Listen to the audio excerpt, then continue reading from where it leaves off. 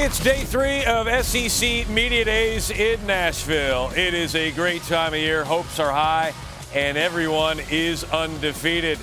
You know, it's been 3 years since Nick Saban and Alabama last finished the season undefeated. We call that a first world problem. Nick Saban spoke to the media today. The Tide try to get back on track again. A first world problem. Welcome into College Football Live. I'm Matt Schick. We are just 6 weeks away from live college football, but talking about it we'll have to do, and to do that today, Chris Doering, Greg McElroy, live from Nashville, Tennessee. Pete Thamel will join us in just a moment. The topic du jour is the Tide. Few programs would look at an 11-2 record as a down year, but few programs have had Alabama's success.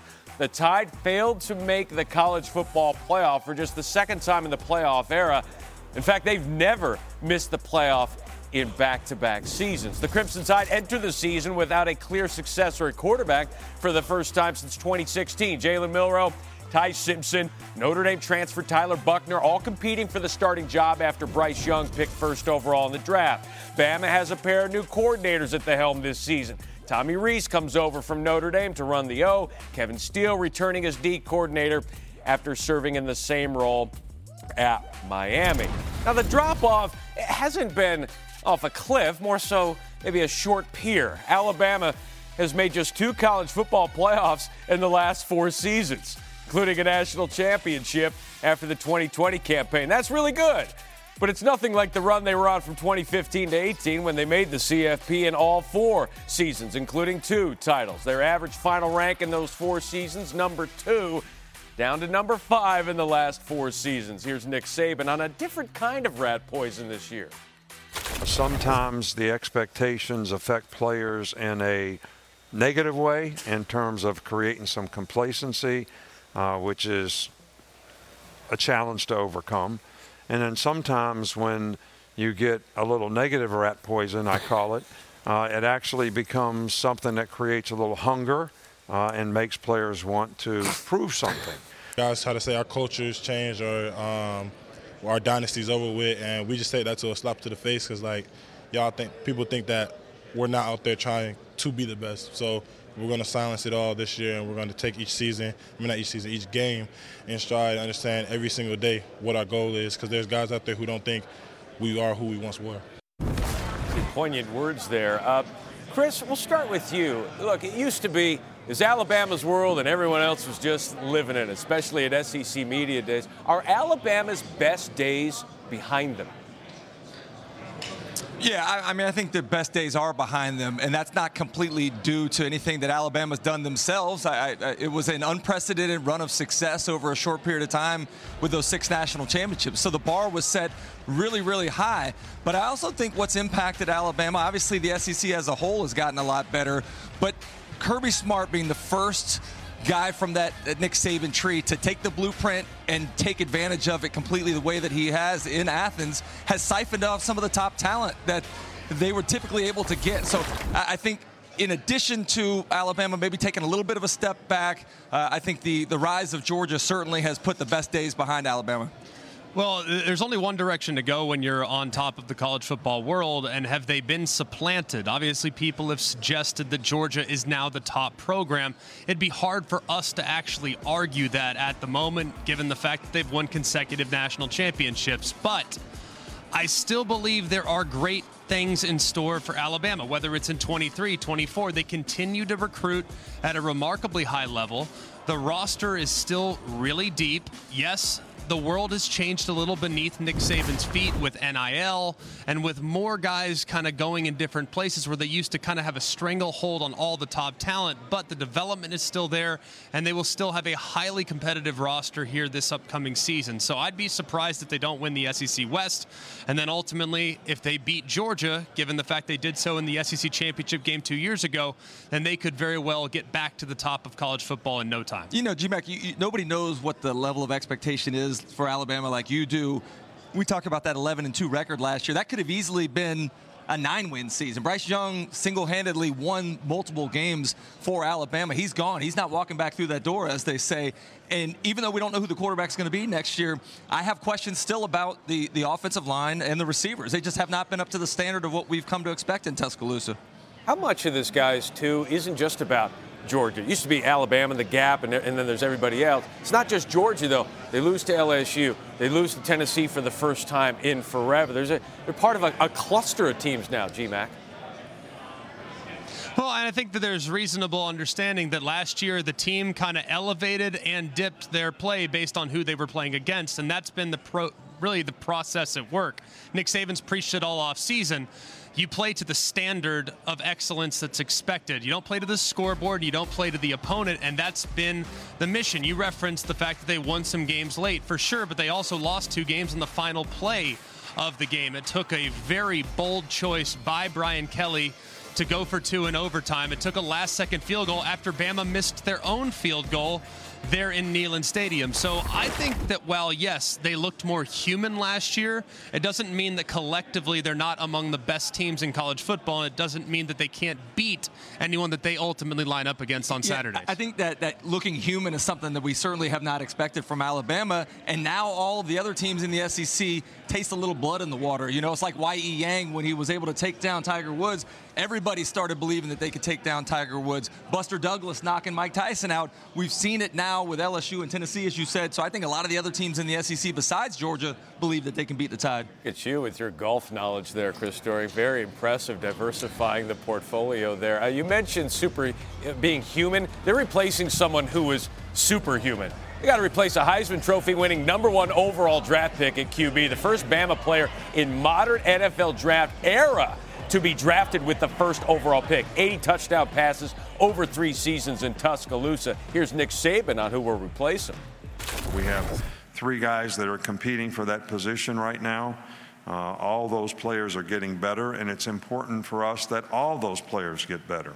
I don't think anybody has actually separated themselves yet to this point, and I don't think it's something that we're trying to rush. I used the analogy earlier. You know, Grandma Saban used to bake the best cakes in the world, and I used to stand by the oven when I was a kid and say, when's this cake going to be done? When's this cake going to be done? And she said, if I don't let it go through and take it out of the oven too soon, it's going to turn to mush, so it won't be a really good cake. So I think we got to let this sort of develop and make sure we let the cake bake until somebody separates themselves. We're focusing on how do we develop the players that we have, and we want to develop all the players. You know, everybody wants to know who the starter is. What about the backup guy who has to go in and play, like Jalen Milroe did last year against Texas A&M, how he finished the Arkansas game? It's important that all these guys continue to develop, and everybody at that position develops into where they can play winning football. There's not a decision that needs to be made at this point in time, nor are we ready to make that decision at this time until somebody separates themselves.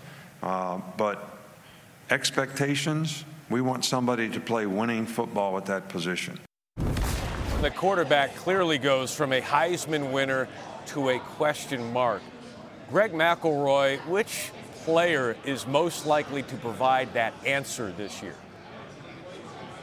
Well, I would anticipate in week 1 multiple guys getting opportunities because it's a winnable game against a less than stellar opponent. But when you get to week 2, the guy I think it's going to be is Ty Simpson. I think he's the most accurate amongst the options right now, albeit the least experienced amongst the options. I think he understands how to play within the pocket. And if you look back at the success that Tommy Rees had at Notre Dame, the quarterbacks that he used, Jack Cohn, obviously Drew Pine.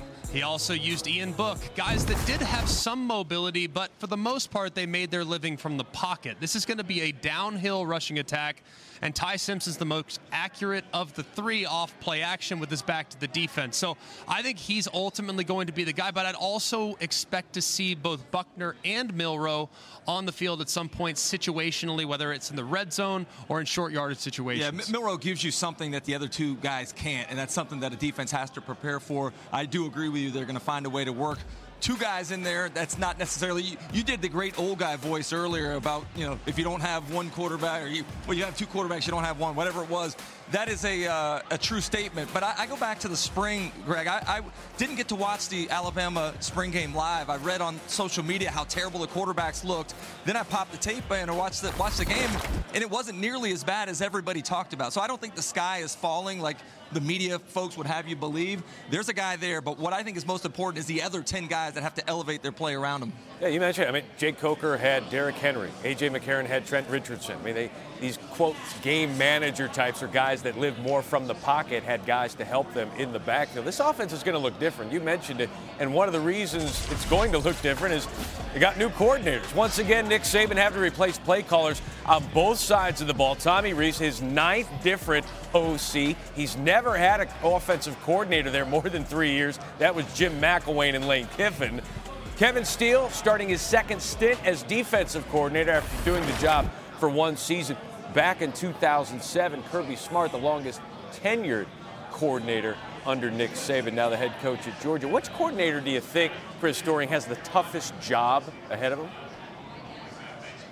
Well, I think anytime you're a defensive coordinator for Nick Saban, that's a pretty tough job. But obviously, Kevin Steele knows what he's getting into his 3rd stint with Coach Saban. Honestly, I don't know that it's a job you want to be on either side of the ball. With the criticism that the fan base gives to coordinators under Nick Saban, it certainly is a very high bar that's set. But I do believe that it'll be interesting to see how Tommy Rees puts his fingerprint on this offense because of how every coordinator, starting with Lane Kiffin to date, has been able to add to what the offense has done and how he's been able to put his own little wrinkle to make it his own. Yeah, I think it's Tommy Rees, and it's partly because the identity that Alabama has employed since 2016 has been quarterback-centric and making sure that they're getting a little bit more spread, a little bit more pass-happy, a little less balanced. Well, Tommy Rees is charged with bringing the focus back into the run game and the emphasis back into the line of scrimmage. So that's a pretty significant shift. When you've been so reliant on the quarterback and the quarterback's playing hero ball, now you're reverting back to a little bit more balanced attack. That's a pretty seismic adjustment for every single member of the offensive team. Now, I think it's great for the O-line, it's great for the backs, and I also think it's good for a young quarterback as well, but it's going to take some time to really work on that downhill rushing attack, but it's not something that happens overnight. We have seen Nick Saban adjust to the game and adjust with his personnel. We'll see how he does it again this year. Thanks, guys. To the Big Ten now, where former Northwestern football players are going public with their accusations of hazing. Quarterback Lloyd Yates, linebacker Simba Short, tight end Tom Carnifax, and running back Warren Miles Long are among 15 athletes who have retained civil rights attorney Ben Crump to seek damages against the school. Multiple lawsuits have been filed against Northwestern, with more likely coming since reports of hazing have emerged in other sports as well. A recap of how we got here. Northwestern launched the investigation into hazing back in January. As a result of that, the school suspended Pat Fitzgerald for 2 weeks on July 7th. The next day, the Daily Northwestern published a story detailing hazing allegations. And 2 days later, the school decided to fire Fitzgerald. The first lawsuit about hazing was filed by a former player on Tuesday. Let's welcome in ESPN's Adam Rittenberg, who joins us from Chicago. Adam, you were at a news conference today as former football players and their attorneys spoke to the media. What was the overriding message?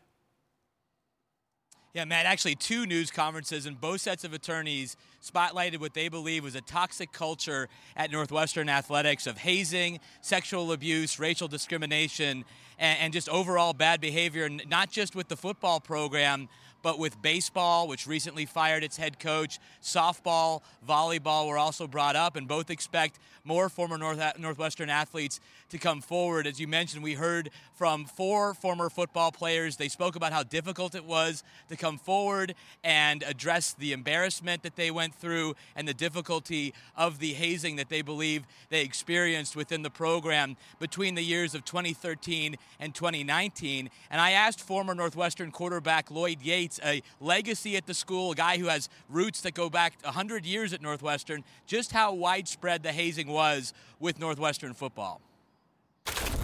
I'd say it's pretty widespread. I'd say it's definitely no secret in the program, between the players, the staff, and the coaches. And I'd say it's really a testament to the culture that we were really entrenched in as really young 17, 18-year-old men. When did you first realize there was a problem? Well, you would get hints at it on recruiting visits, just talking to some older guys. We do overnight stays. But these are just stories, and, you only know what you know. But especially as soon as we got on campus, since day one, it was kind of, it was really real at that point. How difficult was it to come forward and report these things and obviously have your name attached to it as well? Well, I think in one manner it's extremely difficult because I know that I'm opening myself up and my brave teammates up to extreme criticism. But I think, what really, pushes us over the edge is the way that this has had a lasting impact on us, how we were manipulated as young, really adolescent men. And we really don't want this to persist at any school, especially at our alma mater. Why didn't you ever relay this to coaches or others in the program, or did you and you didn't receive the response you wanted? Well, it's been very difficult, right, because it was the culture and it was something that everyone knew about, that everyone participated in one facet or another. So, there was a code of silence that you just couldn't break if you wanted to fit in, be respected and be a trusted member. Yeah, Matt, Lloyd Yates, you could see the relief, in a sense, on his face, on his former teammates' faces, just that they've been able to talk about this a little bit more openly. But he also described just the difficulty of seeing the hazing activities in the program from the moment he arrived, telling himself, I'm going to avoid this. This is not something I'm going to go through. And then saying that he was overpowered by the culture, that you basically could not avoid going through the running and some of the other hazing activities that he and his teammates said took place at Northwestern.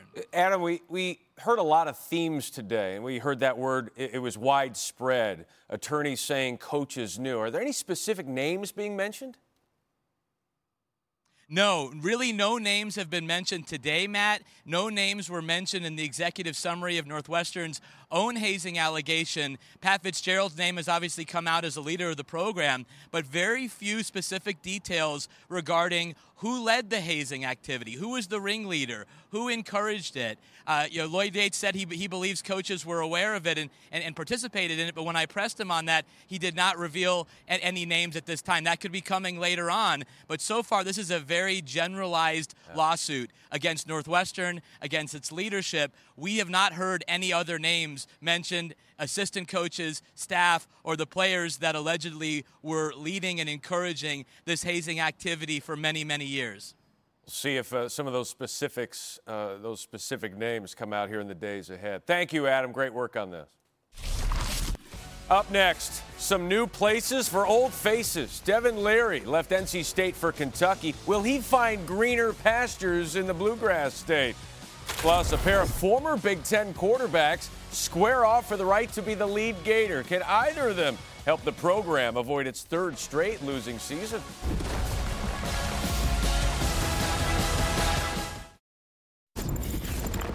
As we told you moments ago, former Northwestern football players going public today with their accusations of hazing. Quarterback Lloyd Yates among 15 athletes who have retained civil rights attorney Ben Crump to seek damages against the school. Multiple lawsuits have been filed against Northwestern. There were a pair of news conferences held today. Moments ago, Dan Webb, Pat Fitzgerald's attorney, released a statement in it saying no arguments were made that would present any substantive, detailed, factual allegations, let alone evidence about Coach Fitzgerald's conduct. The statements made by the lawyers and former student athletes and those contained in the complaint filed by the one unnamed plaintiff still fail to cite any specific facts or evidence beyond the broad-based statements published in the July 8th article.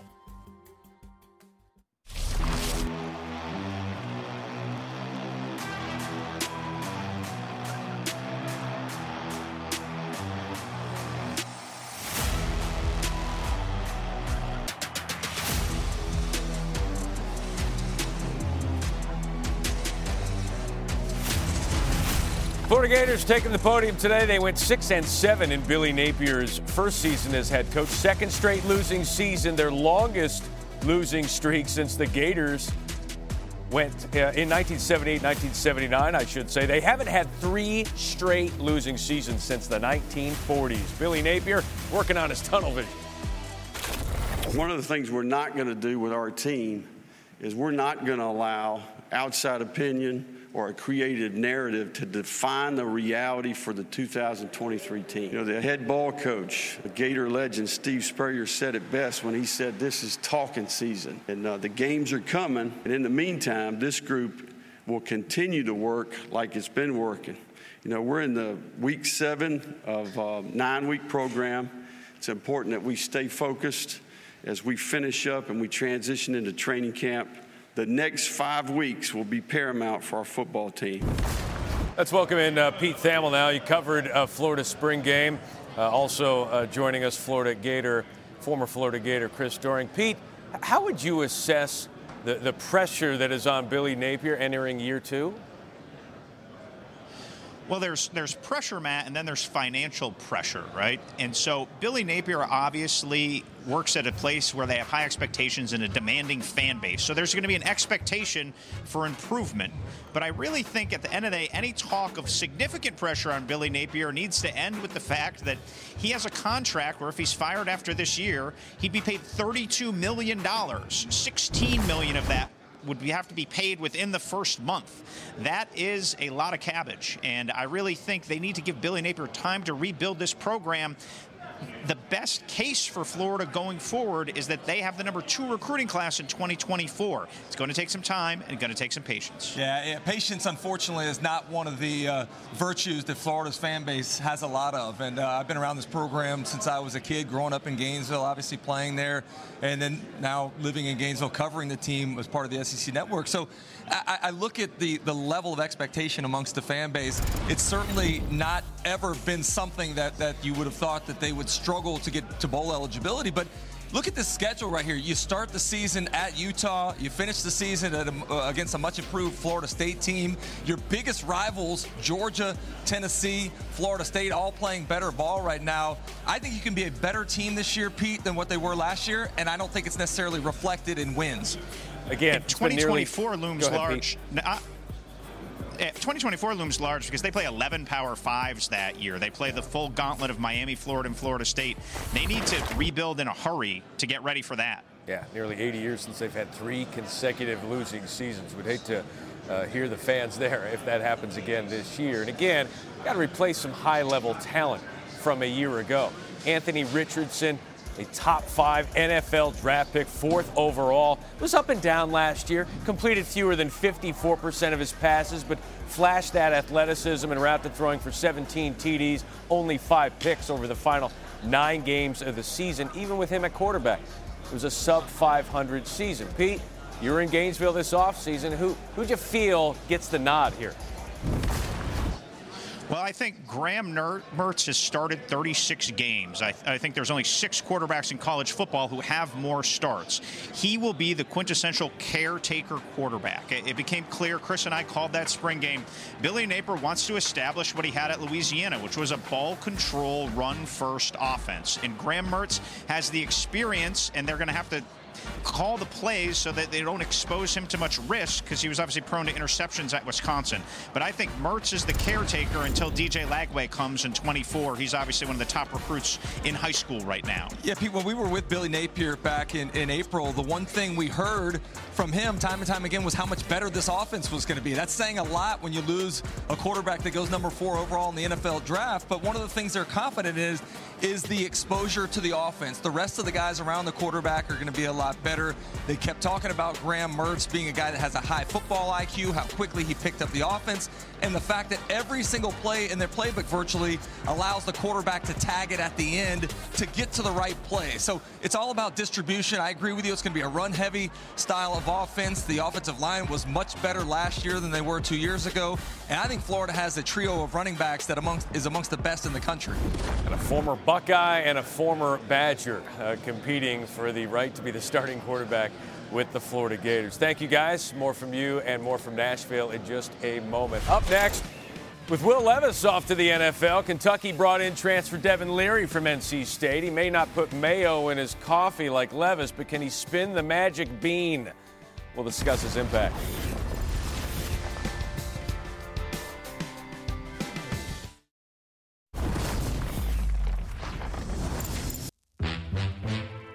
farewell to the quarterbacks that shined the brightest on the biggest stage, to the phenoms, to the underdog.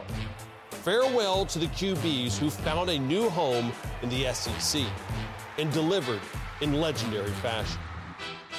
Farewell to the boys who became men, embracing their role as leader, but always with a chip on their shoulder. To the quarterbacks who left an impact on the conference that will forever be remembered. Farewell. We'll see you on Sundays. Peter Burns crushing the narration. NFL Films, here we come. There will be many new faces in the SEC this year. 5 quarterbacks selected in the NFL draft, most in SEC history. 2 of them, Bryce Young, Anthony Richardson, picked in the top 4. Will Levis, taken by the Titans, 33rd overall. Devin Leary set to replace him. Here are some sounds from him and other Kentucky newcomers. Sometimes it's going to be battles that you need to fight. Don't worry about making a mistake. Just play ball. Let's play ball. Hey, 0-on-3. 1, 2, 3. Oh. Use the sideline. Stick them inside and go outside. I'm really a receiver at heart. People don't understand that. Like, watch this, though. Watch this.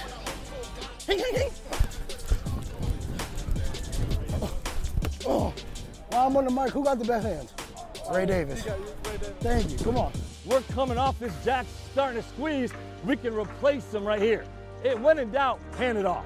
180. Reset. We got to make sure pre-snap that safety is tight enough to where we can throw that ball. Launch it. Yes. Good job. Nice job.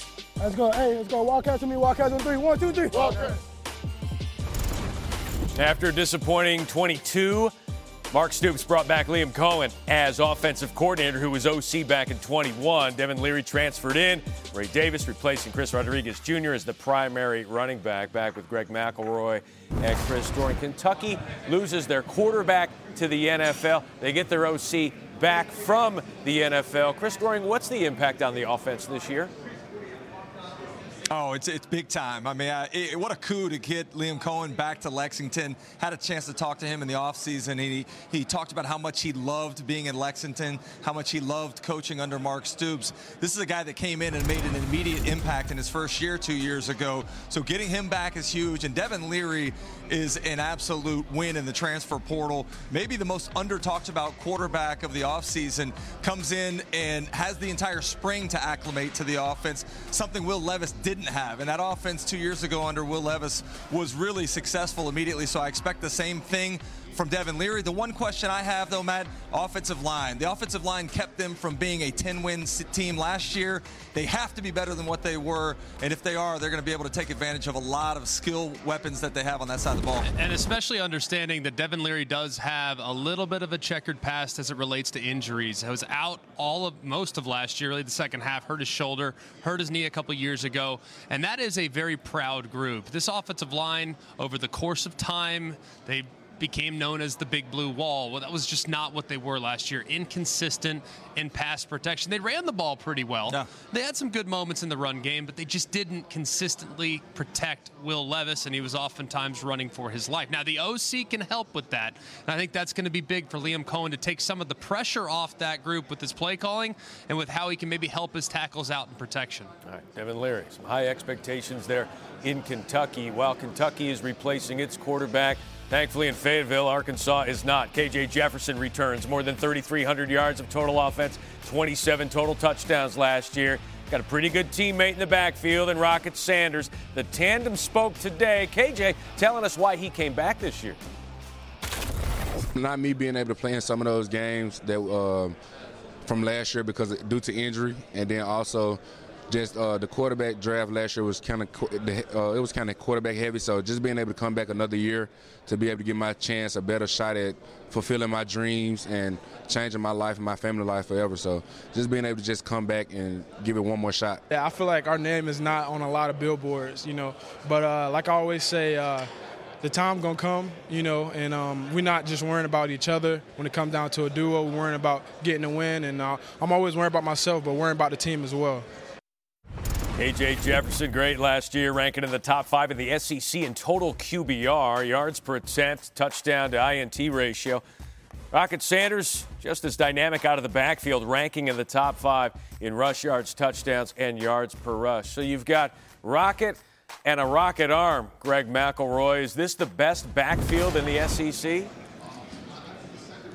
They are. I think depending on what type of offense you might decide to run, you're either going to take Jaden Daniels or you're going to take KJ Jefferson. So whether you take one or the other kind of depends on whether you want speed or do you want power. I kind of like power, but either way, I think when you make the case on behalf of him, I think he's got to grow a little bit in the passing game. Yes, they were great as far as yards per attempt. They made a lot of chunk yardage plays down the field. But if he can be a little more consistent on the underneath, I think he can grow by leaps and bounds. Because there were times last year that the running game wasn't going great. Could he throw them out of a jam? He did so often, but not often enough to the point in which they can really threaten some of the top teams in the league. I'm very optimistic about his growth, and I love the hire of Dan Enos as far as quarterback development and the new offensive coordinator. Yeah, I'm with you, Greg. I think this is the best quarterback-running back duo in the entire conference. The problem is that in addition to being a great running back and carrying the football, Rocket Sanders also is the leading receiver on this team. You lose a ton of production at the wide receiver position. You lose Trey Knox, who moves over to South Carolina. KJ Jefferson, he's not going to throw to himself. So who are those guys that step up? I think that's going to be one of the determining factors as to how far this Arkansas offense can progress this year. Well, the last time Dan Enos was there, he had a 3,000-yard passer and a 1,300-yard rusher. One of 2 teams to do that. He did it with a different quarterback and different running back in each of those 2 seasons. So we'll see if more of the same coming up here with Arkansas. Just how good will Arkansas be this coming season? They have 16 wins over the last 2 seasons, most in a 2-year span in 10 years. How many wins? Got over-under win totals to get to. Bama and Florida alumni handicapping the Tide and Gators as well.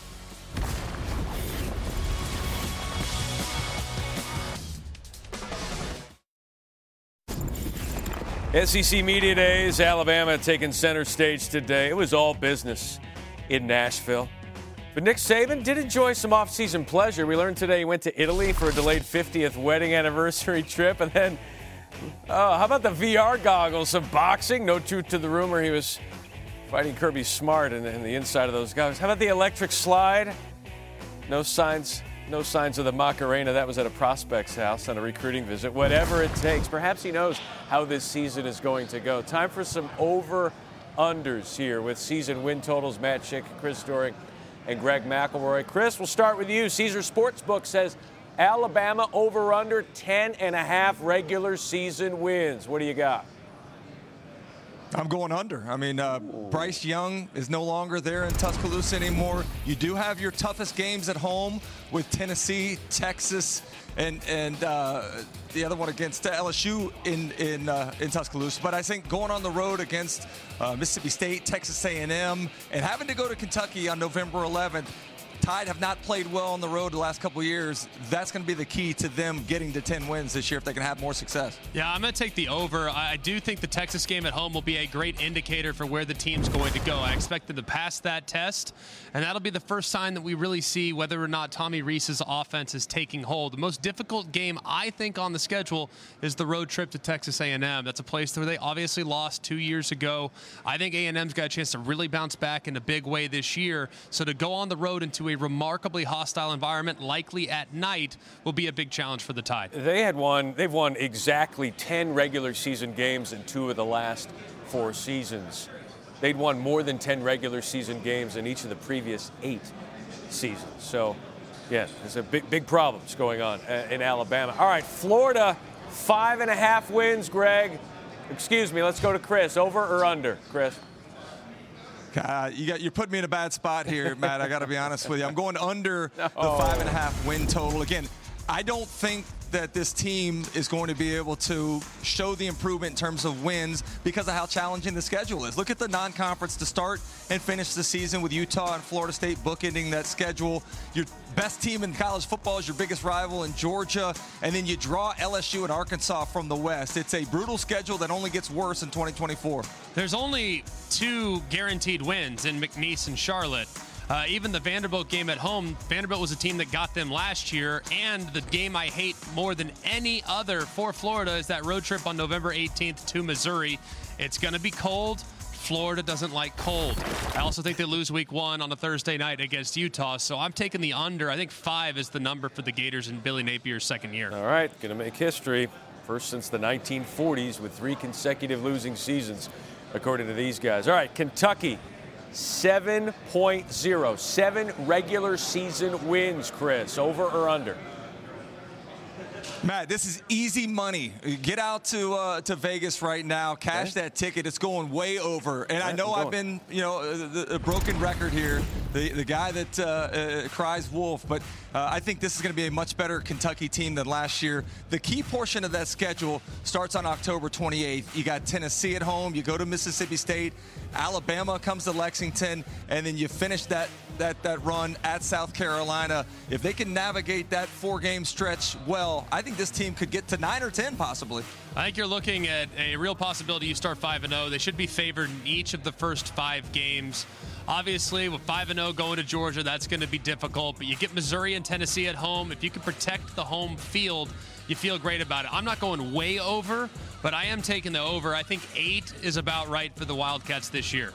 Again, what Mark Stoops has done at Kentucky cannot be understated. 7 straight bowl game appearances. They had 2 10-win seasons under Mark Stoops, something they did in the previous, 120, 130 years of the program. So he has been outstanding. All right, let's go Arkansas here. 7 regular season wins, Chris. Over or under? Matt, I know it's a cop-out, but I'm going push. All right, I think it's a 7-game season that they win this year. If you had to press me, I would probably go under that. But look at the brutal road schedule that they have to play within the conference, having to go to Baton Rouge, having to go to Oxford, having to go to Tuscaloosa, and having to go to Gainesville. I just don't see them being able to exceed 7, and more likely that they fall below that 7 game, possibly to 6 or maybe even 5 if it doesn't go well. Yeah, I think the game that will ultimately determine whether they go over or under that 7 is the road trip to Florida. It's not a game that you see very often. They're not familiar foes. And I also think another game that could be huge in determining whether or not they get it is if they can handle Texas A&M in the neutral site there at AT&T Stadium in Dallas-Fort Worth. They had that game on their racket last year before KJ Jefferson fumbled into the end zone where it was returned, and it was a 14-point swing. So those are the 2 games I think determine it. I'm taking the under, but I really don't like that one. That would be one I'd stay away from. All right, quick softball, so to speak, or call it a fastball question. What would be the over-under on the number of times Chris Doering would be able to hit a 90-mile-an-hour fastball? If you had the under, go collect your tickets. Here's Dari Noka. Dari Noka doing it at the home of the Nashville Sounds. Oh, look, he hit one. Look at him. Crack one. That had to go over the fence. No troubles for Dari Noka. And then that's way deep. Here's Chris Doering, a swing and a miss. Shaking off the hand. Well, he looks good in that shirt, though, doesn't he? And then swing and miss. Oh, and it's over. He didn't get a hit. Oh, there goes the shirt.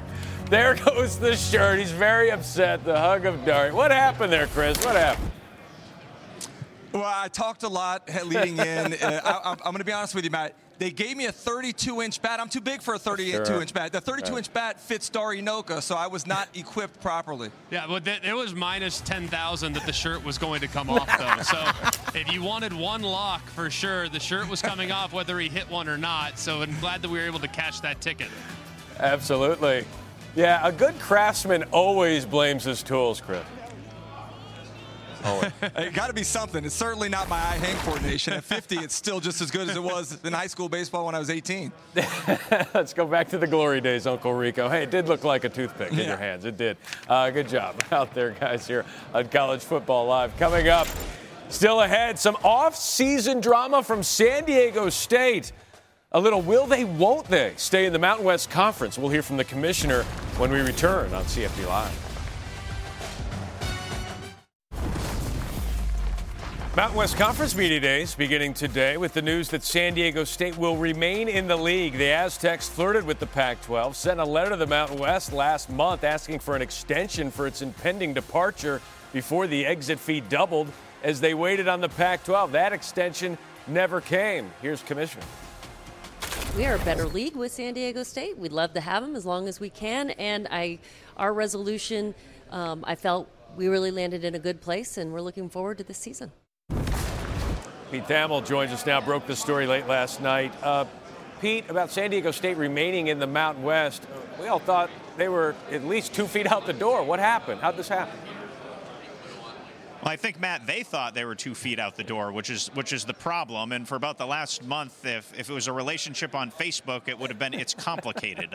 They told the Mountain West they intended to leave. The Mountain West legally took that as they were leaving. And there's really 2 reverberations from yesterday. One is San Diego State gets its $6.6 million, which had been withheld, which was part of the bylaws. So for a non-Power 5 school, that is a lot of money. So that's a big deal for San Diego State. The second part is this guarantees essentially that they'll be in the Mountain West for the next 2 seasons.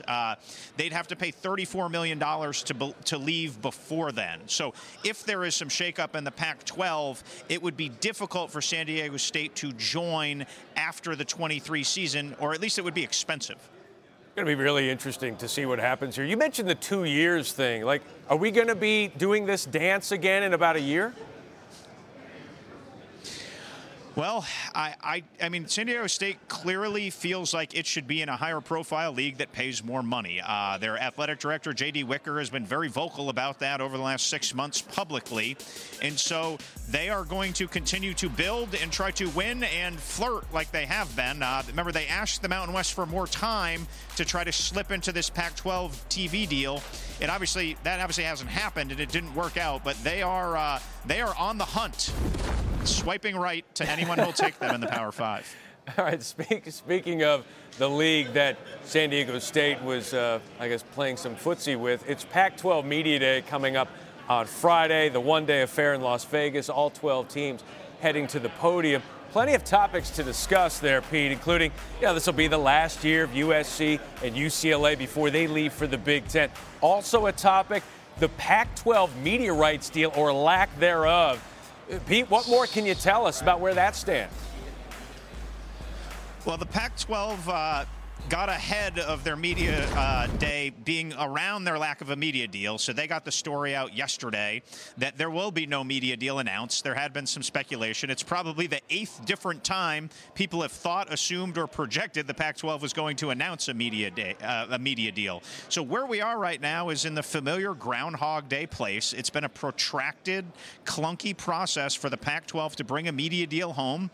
And the reality of that depends on who you talk to. You talk to people in the television industry, they are skeptical that the Pac-12 has a path to a lucrative deal in the neighborhood of the Big 12. People in and around the league remain optimistic. It's been a little bit of dark arts and a little bit of Sutterfudge. But for now, the Pac-12 is still in waiting mode, and I would think we may not know until foot hits ball in September. Time to cross Sutterfudge off the bingo card there. All right, we know Pac-12 is in a tenuous spot ever since USC and UCLA decided that they are out. Are there any other schools we should keep an eye on that could follow suit? Well, we've reported for the past 3 months that the biggest flight risk to the Pac-12 is Colorado. There has been contact with other schools. I think when a league is going to last a year of its TV deal, Matt, you'd be negligent to not check your options, right? But Colorado met privately with the Big 12 at a neutral site in early May. So they have shown and expressed the most interest, and every day that goes by without a deal increases the chances of their flight risk. Deion Sanders will not be able to talk about this at Pac-12 Media Days. The school just announced that he's still recovering from his surgery and has a follow-up appointment and won't be in Vegas this week. All right. Pete Thamel with the latest on all of the media days going on, not just SEC, but also Mountain West and Pac-12. Thank you very much, Pete Thamel. Coming up, again, the next UFC event exclusively on ESPN+. Also from the O2 Arena in London, the prelims begin Saturday, noon Eastern, 9 a.m. Pacific, followed by the main card highlighted by the heavyweight main event between England's Tom Aspinall and Marcin Tybura. Coming up on College Football Live, we will put a bow on day 3, look ahead to day 4 of SEC Media Days, and we got a cake question to get to. We leave the best for last.